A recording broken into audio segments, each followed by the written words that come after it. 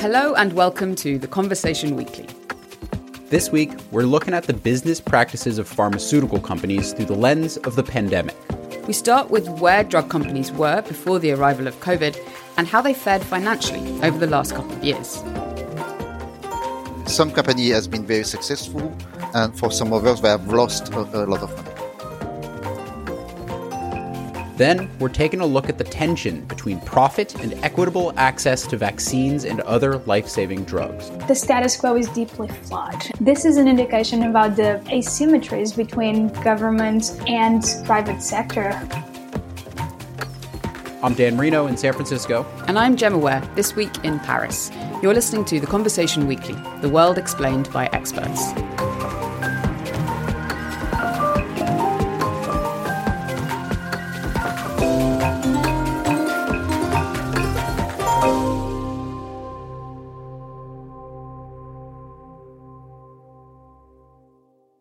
Remind me now, Dan, which COVID vaccine did you get? So, for my first two shots, I got the Pfizer here in San Francisco, and then I actually just got my booster a couple weeks ago, and I got the Moderna. I figured broad-based coverage couldn't hurt. Mix and match, I like it. Yeah, what about you, Gemma? I got Pfizer for both jabs, but I know my mum got AstraZeneca, and I know another couple of people who got Moderna too. It's kind of funny, a couple years ago, I wouldn't have known the names of any of these drug companies, and I don't think most people knew any of them. If a pharmaceutical company was in the news, it was usually for bad reasons. Yeah, and now the pandemic's given these drug companies, the ones that won the race to make the COVID vaccine, some pretty amazing free advertising. All this free advertising certainly seems to be paying off. A survey conducted in February 2021 in the US found that 62% of the people that responded rated the pharmaceutical industry positively. But, you know, it wasn't always like that, Dan. The pharmaceutical industry's reputation was at rock bottom, and we know that from the Gallup poll that was taken just weeks before the COVID epidemic really hit. This is Ray Moynihan. He's talking about a Gallup poll of Americans' views about business done in August 2019. It put the pharmaceutical industry bottom out of 25 different sectors. Ray is an assistant professor at Bond University in Australia and a former investigative journalist. I spent a long time as a journalist investigating the pharmaceutical industry and their marketing behaviours. And more recently, as an academic, I've been working on the problem of too much medicine and overdiagnosis and the overuse of treatments. The reputation of pharmaceutical companies was low because their marketing behaviour was just increasingly seen as out of control. Their influence over doctors, their influence over medical science, the exorbitant prices they were charging, the criminal behaviour that they kept getting found out about. But before we got into that, I asked Ray to take me back and tell us where the pharmaceutical industry first began. The modern pharmaceutical industry really starts to be formed in the 19th century, particularly in Europe, but also in the United States. And then large companies start to emerge. People might know the name of Bayer. Bayer was one of the early drug giants, if you will, in the 19th century. The financial success of pharmaceutical companies didn't really kick off until the development of patent protections in the 1950s in the US. This thing called patents becomes increasingly important, and that is the legal right for a company to have an exclusive right to market a particular product. The industry realized fairly soon that it was a recipe for profitability and success. So a company could discover, launch a new drug, and have exclusive right to promote that and sell that for a certain amount of time, guaranteeing profits. In addition, pharmaceutical companies also won the right to market drugs to doctors, and in the US, directly to consumers via television and radio advertising. And so those laws that came in the latter part of the 20th century in the United States, allowing direct-to-consumer advertising, really fueled the success and the profitability of the industry in a massive way. And eventually, at the end of the 20th century, in those dark ages before Facebook and Google, before big tech, big pharma was among the most profitable industries. Were there any particular drugs that the industry grew as a result of, the new treatments that came in that really helped the industry grow in the latter part of the 20th century? Yeah, well, I think it's important to note while we're speaking critically about this industry that, of course, it produces incredibly valuable drugs and from time to time produces genuine breakthroughs, things like antibiotics, which comes out in the early to middle of the 20th century, which just changed the world. The HIV drugs that came out in response to the HIV/AIDS epidemic. Again, just miraculous scientific endeavors that allowed whole generations of people who would have died prematurely to continue their lives. Cancer drugs are often extending the lives of millions of people. But Ray says that some of these drugs have a darker side too. We know that we've overused antibiotics to such an extent that we have this terrible antibiotic resistance now. And while some companies have marketed drugs aggressively, they haven't always priced them fairly. As a result, not everybody has been able to access medicines in the same way. The HIV drugs were priced so high in many places the people who needed them most couldn't get them. And cancer drugs, similarly, the pricing of those has become very controversial. And for very small incremental gains in effectiveness, some companies have been charging huge extra costs. So it seems that the pricing is a really core part of the way the industry works and the way it's been constructed and grown in order to make a profit. But it's also been what the industry's been very criticised for, hasn't it? That's right. And people will know, like the antidepressants, like Prozac, for example, very profitable drugs. The statins, Lipitor, the cholesterol drugs, hugely profitable for Pfizer in recent decades. So there are some drugs that have become extremely profitable. And there were some famous examples in the United States where price increases just went through the roof. Famously, the EpiPen, which people may know, the EpiPen had something like a 400% increase in the price. And some people rely on that drug for their life. Ray says pharmaceutical companies have traditionally justified these prices by arguing that they depend on their profits to make new medicines. The industry will always defend its prices by saying that it needs those profits to plough back into research and development to keep coming up with the next lifesaver. And to a certain extent, that argument is valid. But he says the problem is that some of the breakthroughs have come through taxpayer-funded science. Some of the research and development that industry uses and capitalises on and exploits has come out of the public sector anyway. There's a huge question mark over whether or not the taxpayer is getting a good return on its investment. A lot of that profit is going into marketing to expand profits rather than into exploring drugs for neglected diseases, exploring drugs that are never going to be profitable because they are needed by the world's poorest, things like that. To make matters worse, some of the big pharmaceutical companies are also among the big tax avoiders. This issue of whether or not drug companies have paid their fair share of tax became another very big and controversial issue for the industry in the lead up to the pandemic, and potentially was another reason that the reputation was on the rocks. In Australia, there were actually Senate hearings, and it was being suggested that some of the companies might have been paying as little as 1 cent in the dollar, 1% rates of tax.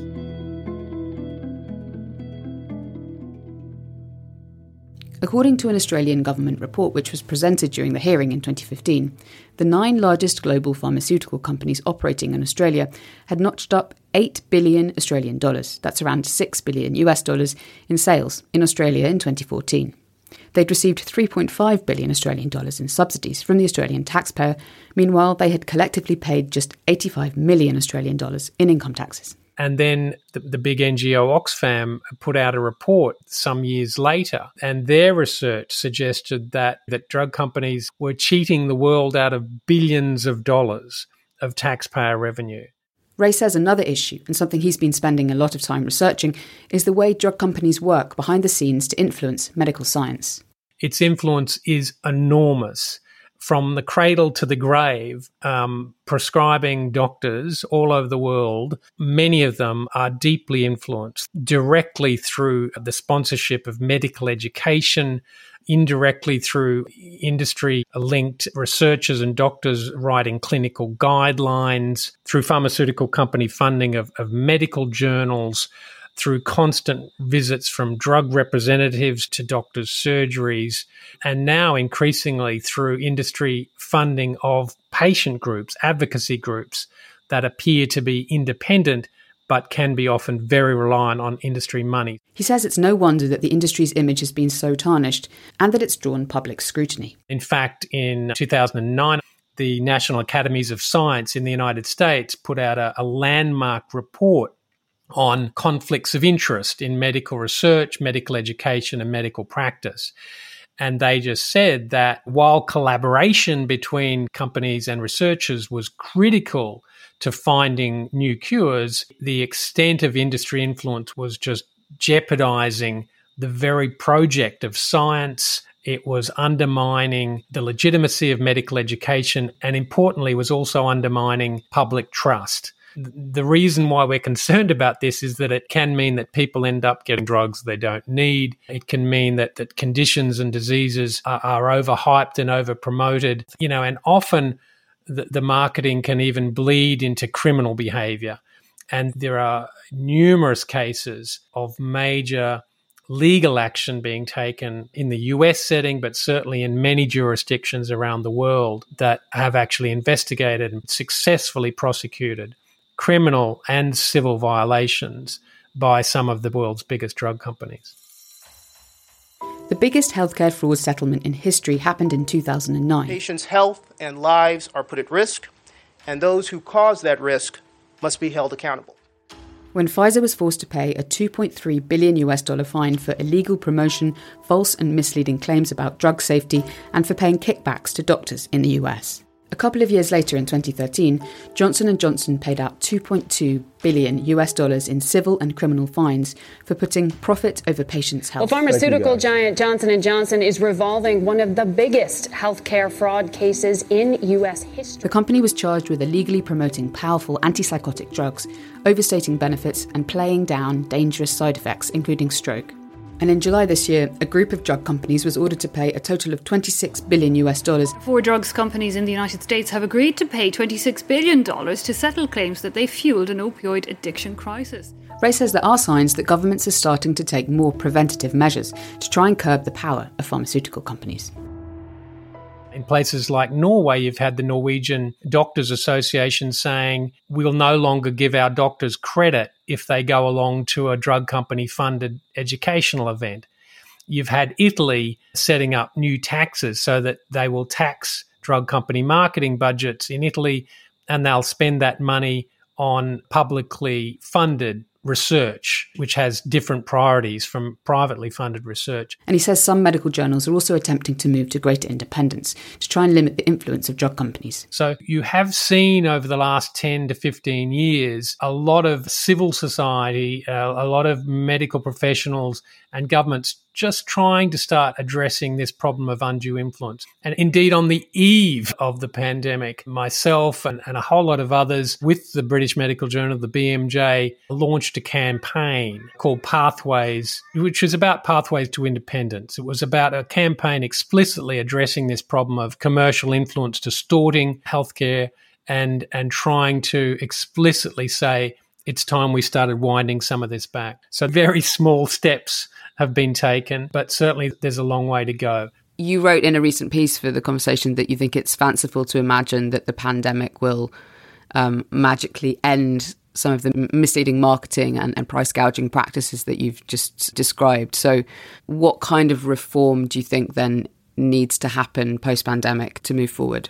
Look, I think it would be fanciful to imagine that the history, the practices, the marketing behavior, the unethical and sometimes criminal behavior, it would be fanciful to imagine that that is all going to disappear overnight. And I think as we move into the post-pandemic recovery, thanks in part to the role of the vaccines that industry has produced, the need to reform this industry and the way it's managed and the way drugs are evaluated and marketed is as important as ever.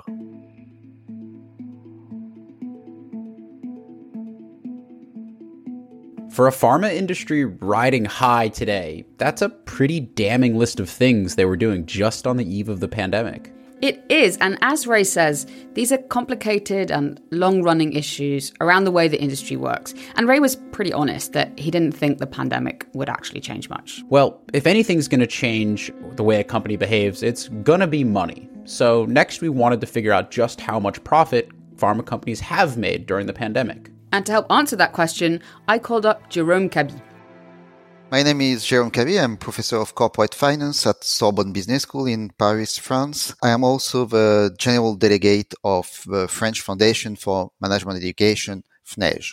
I asked Jérôme to give me the big picture of how pharmaceutical companies have been doing financially during the pandemic. The big picture is nuanced. Some company has been very successful, no impact on most of the companies, and for some others, they have lost a lot of money. Only a handful of pharmaceutical companies have successfully produced a vaccine for coronavirus, so the situation is very different from one company to another. And Jérôme says it's been a particularly profitable period for companies purely focused on vaccine biotechnology. For instance, the US company Moderna, this company has been created in 2010, and until 2021, they have never registered any profit. In 2020, they have lost $745 million, but they are expected to record $11 billion profit in 2021. So for them, the pandemic is very profitable. Another biotech company, Germany's BioNTech, partnered with Pfizer to make its vaccine. They have been created in 2008, and they have experienced their first profit in 2020, but only 15 million euro. But they are expecting for 2021, 10 billion euro profit. 10 billion euros is a little over 11 billion US dollars. Some vaccine manufacturers agreed not to sell their vaccines for profit initially. AstraZeneca or Johnson & Johnson, they have announced from the beginning that they won't charge any margin on their vaccine. They are only charging costs and no impact on their profit and loss account. In November, AstraZeneca did actually begin selling its vaccine for profit, but said it would continue to sell it on a not-for-profit basis in developing countries. Johnson & Johnson has also recently indicated it will soon start selling its vaccine at a profit too. But Jérôme says other companies which have failed to produce a successful coronavirus vaccine or been behind in the race have not fared so well. We are always focusing on the successful company, which are making a lot of profit, but we are at the same time forgotten the company that have invested a lot of money to develop either new drugs or new vaccine, and then they have not been successful and they are registering a high loss. Jérôme has been looking at the numbers. He's working on an analysis for the conversation, which will be published very soon, on just how profitable the world's biggest pharmaceutical companies are. So the purpose was only to assess the level of their profit. Is there any abnormal profit compared to other traditional company in other industry? His analysis focuses on the top 10 pharmaceutical companies based on their turnover for prescription drugs, which includes vaccines. It's where you are supposed to make the highest profit because you are investing a lot of money to develop new medicine, new drugs based on your research. And if you are obtaining a successful drug, you are then negotiating with social security system a price that could be able to cover your cost, especially your R&D cost, and to make some profit. Okay, so who are these 10 companies? Well, there are 5 American ones: AbbVie, Bristol Myers, Johnson & Johnson, Merck and Pfizer, 2 Swiss ones, Novartis and Roche, the British group GlaxoSmithKline, the French company Sanofi, and Japanese company Takeda. The analysis Jérôme did looked at the results for these top 10 companies in 2020. That's the last year with the most complete financial information.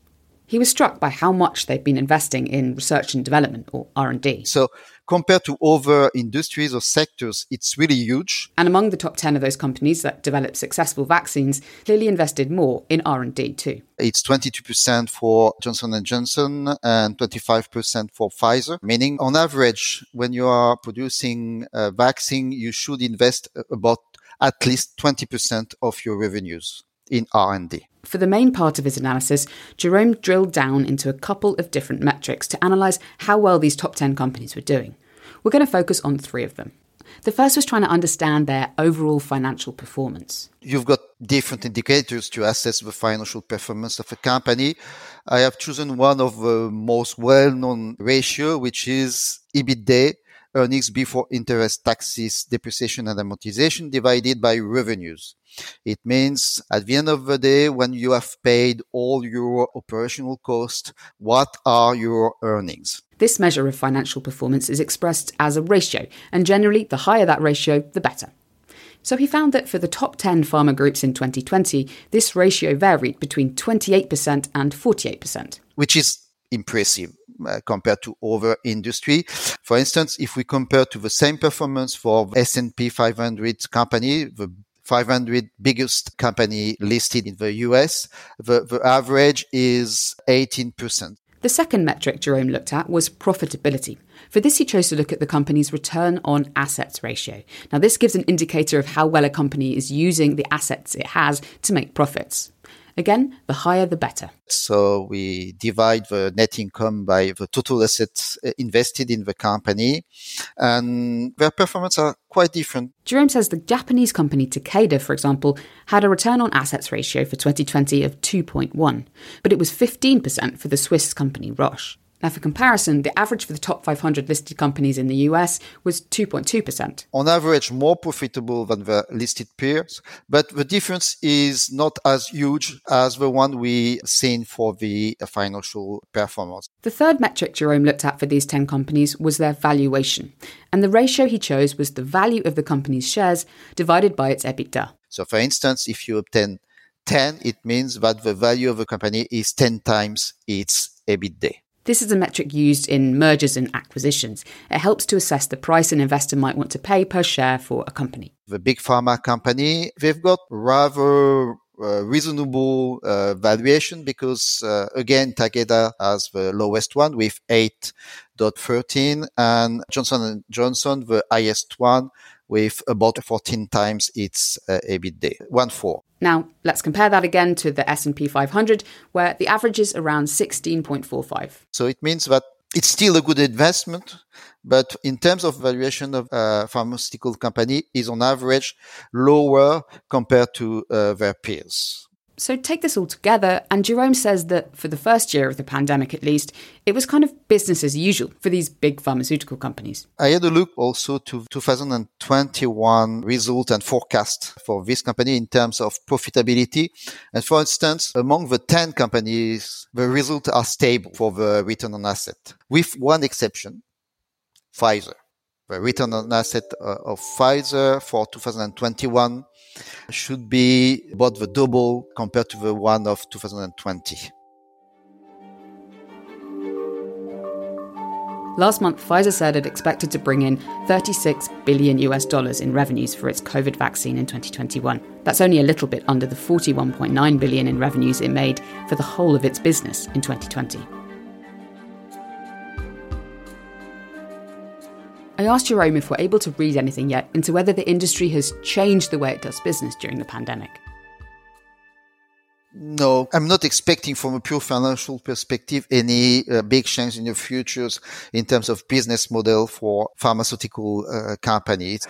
Personally, I'm thankful that this company has developed so quickly such vaccine. I'm not sure if this could have been possible without this kind of company. And this company, they are seeking profit. They are a capitalist company. That's their job. And basically, it works. It's the same kind of perspective for every companies in every industry. The issue here is drugs of the pharmaceutical industry a common good industry? If you are not seeking for profit, do you develop new drugs and vaccine? Jerome's analysis will be published next week on The Conversation as part of a global series on the pharmaceutical industry. Do check it out. Okay, so we've got the money situation, and it's safe to say the pharma companies aren't generally hurting for cash. No, they're doing pretty well. And for vaccine manufacturers, that's only going to get better in the coming years. But what allowed them to be in a position to reap these economic benefits? It's certainly not just private money that flows into pharmaceutical companies to their investors, but, especially during the pandemic, a lot of public money too. And that's brought up some big questions about ownership, fundamentally, of the vaccines, and especially what that means for access.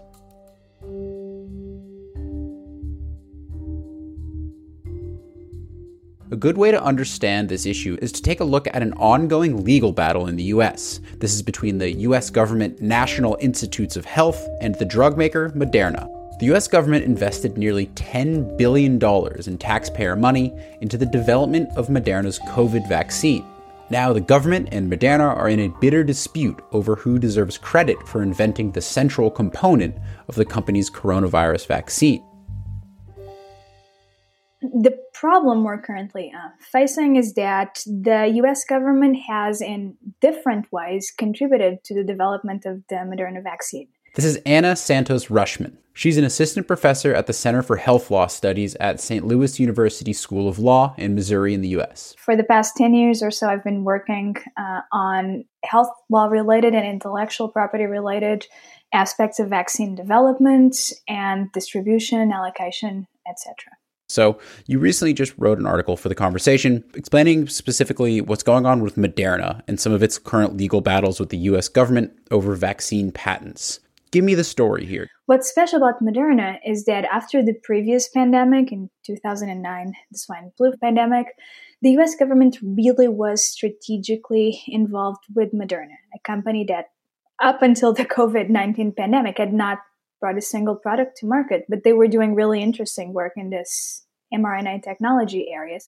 Just as a reminder, using mRNA for a vaccine is the new technology that underpins the Moderna and Pfizer vaccines against COVID-19. So the government partnered with Moderna, and it did a couple things. It provided funding for R&D, but it also actually provided support in the form of scientists performing research on what would become what we now call, perhaps unfairly, the Moderna vaccine. And that's what's at stake right now. And the dispute now between the US government and Moderna is that Moderna applied for a very important patent covering the core of the mRNA technology and did not name the government scientists that collaborated with the company as co-inventors. What's the downstream effect of this kind of non-naming? In a patent application, you are required by law to list all the inventors. And according to scientific norms, if there's enough collaboration from one of the parties, you name them as co-inventors. Now, the consequence of failing to do this is actually that the patent application might fail, which Moderna will want to be very careful about.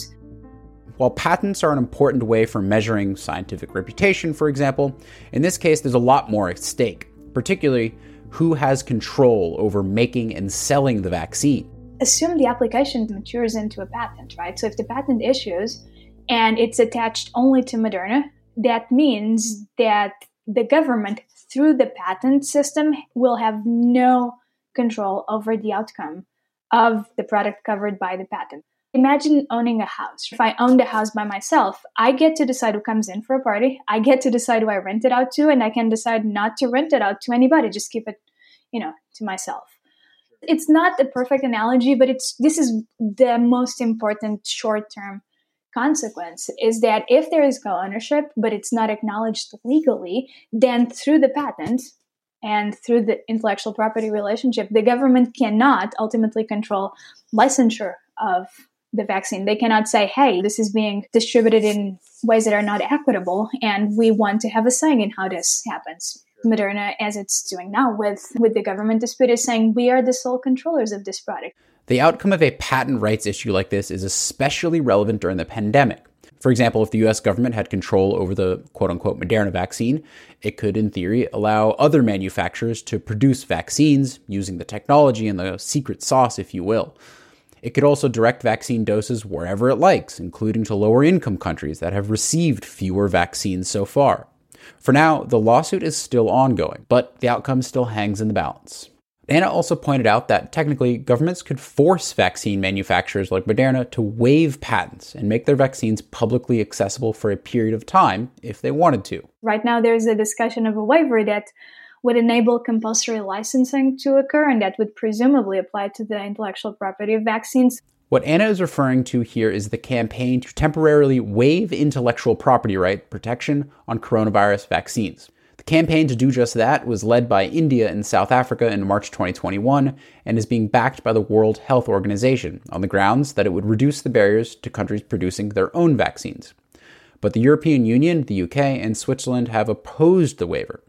Negotiations have been deadlocked. The waiver would not extinguish the right to control your intellectual property, but would say you actually, for a period of time, so the duration of the pandemic or for whatever the duration of the waiver might be, you will not be able to stop others from manufacturing the vaccine. Technically, the way that happens is that the waiver makes sure that the traditional consequences for what we would normally see as a violation of intellectual property do not take place. There is an alternative to the patent waiver route, however. Companies could just decide to make drugs more widely available on their own initiative. The drug manufacturers Merck and Pfizer have both done this. In recent weeks, both companies announced the development of new antiviral oral treatments for COVID-19, which they say will be licensed voluntarily to prospective manufacturers in low and middle income nations.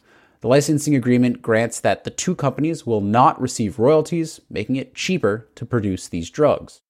Anna commended Merck's and Pfizer's decision. In many ways, this is a product that's needed to address the same type of problem. There's scarcity of a product that we need to curb this pandemic. The difference here is what these companies have done is to say, I can control the fate of the product and I'm going to license it out. So voluntarily, I don't need the government or anybody else to coerce me. So it's something that a lot of people, myself included, have welcomed, this idea that they will allow other companies to be manufacturing and distributing these pills so that we can escalate production. But there's a big difference between antiviral pills like this and COVID vaccines. An mRNA vaccine is much harder to reverse engineer than a pill. The production is just a lot more complicated. She likened it to making a bicycle versus making a fighter jet. It is a very real threat. And we've seen that, for instance, in the past in the context of drugs needed during the peak of HIV/AIDS crisis, for instance. There was the threat of compulsory licensing, and suddenly companies started playing ball, right? With vaccines, you can threaten that. So we have the legal pathway, but in my opinion, and many other people share in this view, it's meaningless in the sense that it will not get us more product. Now, it might have other meanings and other virtues, right? The types of pressure, the court of public opinion, geopolitics, and the like, but it will not get you more product, which is what we all want at this point. This is all a reminder that power over a public good, in this case vaccines and medication, often ultimately still lies within the private sector, even when taxpayers have contributed, in this case greatly, to its funding. I think that the status quo is deeply flawed. This is an indication about the asymmetries between government and private sector. Power and negotiations really have not evolved that much in the recent history of the pharmaceutical industry and of how we've brought drugs and vaccines to patients in need. We do need these collaborations. The problem is that saying that we need the other parties to play ball does not mean that the reward they reap from those collaborations should be completely unchecked and unfettered. We're not talking about not rewarding them for the effort they put into this, because they do. And they put resources and they fail often, and that's a risk they take. And I don't think that has to be or should be discounted. But I also don't think that means that these more absolute forms of control are good from any perspective.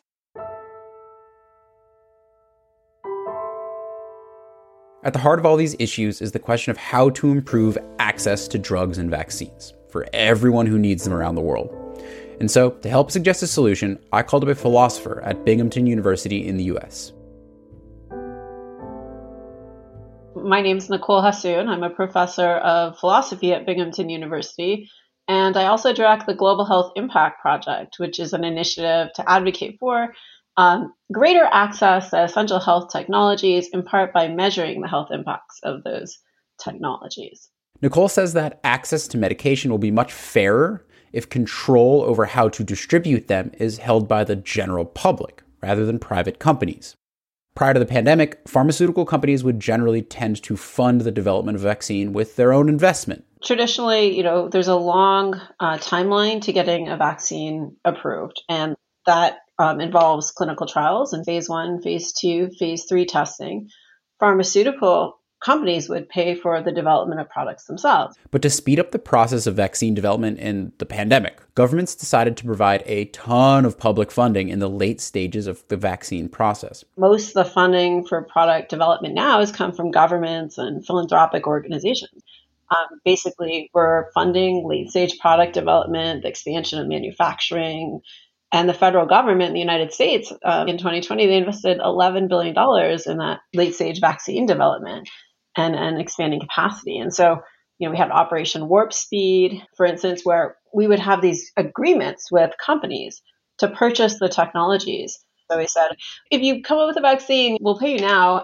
We'll commit to purchasing it in the future. And so that kind of thing was happening with all the different companies. And so that's one of the things that's changed. And it makes sense, right? We certainly wanted to give these companies money to produce a vaccine. So why is the funding shift a problem? I think when we pay for things and we take on all the financial risk associated with developing new vaccines, we're paying them to do something, but then they get to keep the profits. I think that's not reasonable. I think if we're going to pay for so much for new drug development and put in all this funding up front, if we pay for it, we should own it. I should say also, a lot of that new technology development isn't even done by pharma companies. They get a third of their inputs from universities. Nicole suggested one way to do this might be to attach conditions around public funding for drug development. So one idea proposed is vesting licenses for new technologies in an international organization if it's providing the funding for the technological development. This could be organized at an international level. I think we really should have this basic principle that if we pay for it internationally, and there's a lot of pandemic financing that's going to be forthcoming, then we should own that technology and the knowledge and the things that we need to actually make it, and then commit together to equitable access. One way to do this could be through something like a pandemic treaty, which is currently actually under discussion at the World Health Organization. The countries can get together and say, okay, we want to create a new agreement, and the new agreement needs funding for new research and development. And we can either earmark some proportion of already agreed upon funds for pandemic preparedness and response, or create a new pool for funds. And that could come from, a global tax. It could be, a global transaction tax or a tech tax. Such a fund could be governed by a body such as the World Health Organization. It would define the products that it needed, such as a drug to treat a rare disease, and then provide funding to pharmaceutical companies or NGOs or universities to develop that product. So they say there's a major global health threat, there's not enough incentive to develop a technology that we really need. If you can do it, then you can get a prize. And they specify the conditions of, providing that funding. And so pharmaceutical companies might say, okay, well, that looks like a pretty good deal. I get a new vaccine for dengue or something, a huge pandemic risk. I don't know how much market there'll be, if there'll ever be a bigger pandemic, but it's reasonable to accept that and hand over the technology now. Because right now, most of the people affected by dengue are relatively poor. I can't make all that money. And then the technology and the rights to it are held by the international community that paid for that technology. So, right now it's this really weird and complicated process where pharmaceutical companies enter into all kinds of agreements with governments at different price points. It's not very transparent. But if there's one organization that's saying, okay, we have this technology and we're going to distribute it in this way, basically at cost in low and middle income countries, maybe with enough of a profit in richer countries that we can recoup those investment costs and then use those investment profits to invest in manufacturing and distribution and basic health systems that we need to actually get shots in arms, we'll be better prepared for the next pandemic.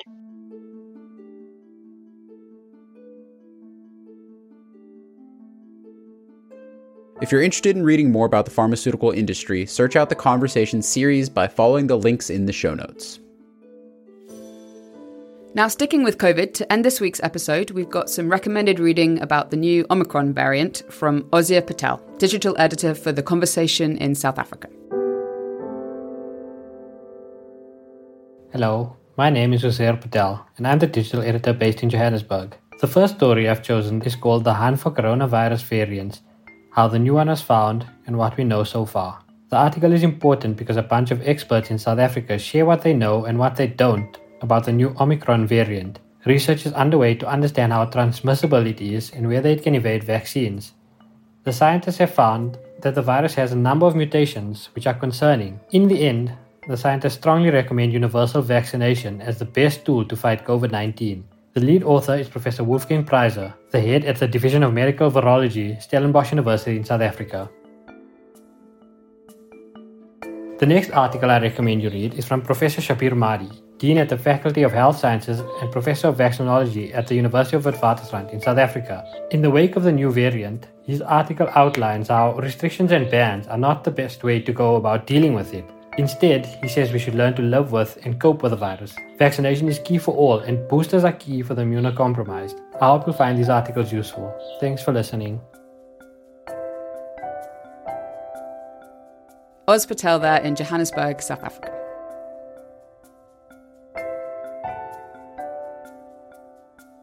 That's it for this week. Thanks to all the academics who've spoken to us for this episode. And thanks to the conversation editors, Fabrice Rousselot, Lionel Caviccioli, Emily Schwartz-Greco, Brian Keogh, Fron Jackson-Webb and Stephen Kahn, and to Alice Mason for our social media promotion. Find us on Twitter at TC_audio, Instagram at theconversation.com, or email us at podcast@theconversation.com. And don't forget to sign up for our newsletter. Just click the link in the show notes. If you're enjoying The Conversation Weekly, please leave a rating or review wherever podcast apps allow you to. And tell your friends and family about the show too, if you liked us. The Conversation Weekly is co-produced by Mend Marawani and me, Gemma Ware, with sound design by Eloise Stevens. Our theme music is by Nita Saul. I'm Dan Marino. See y'all next week.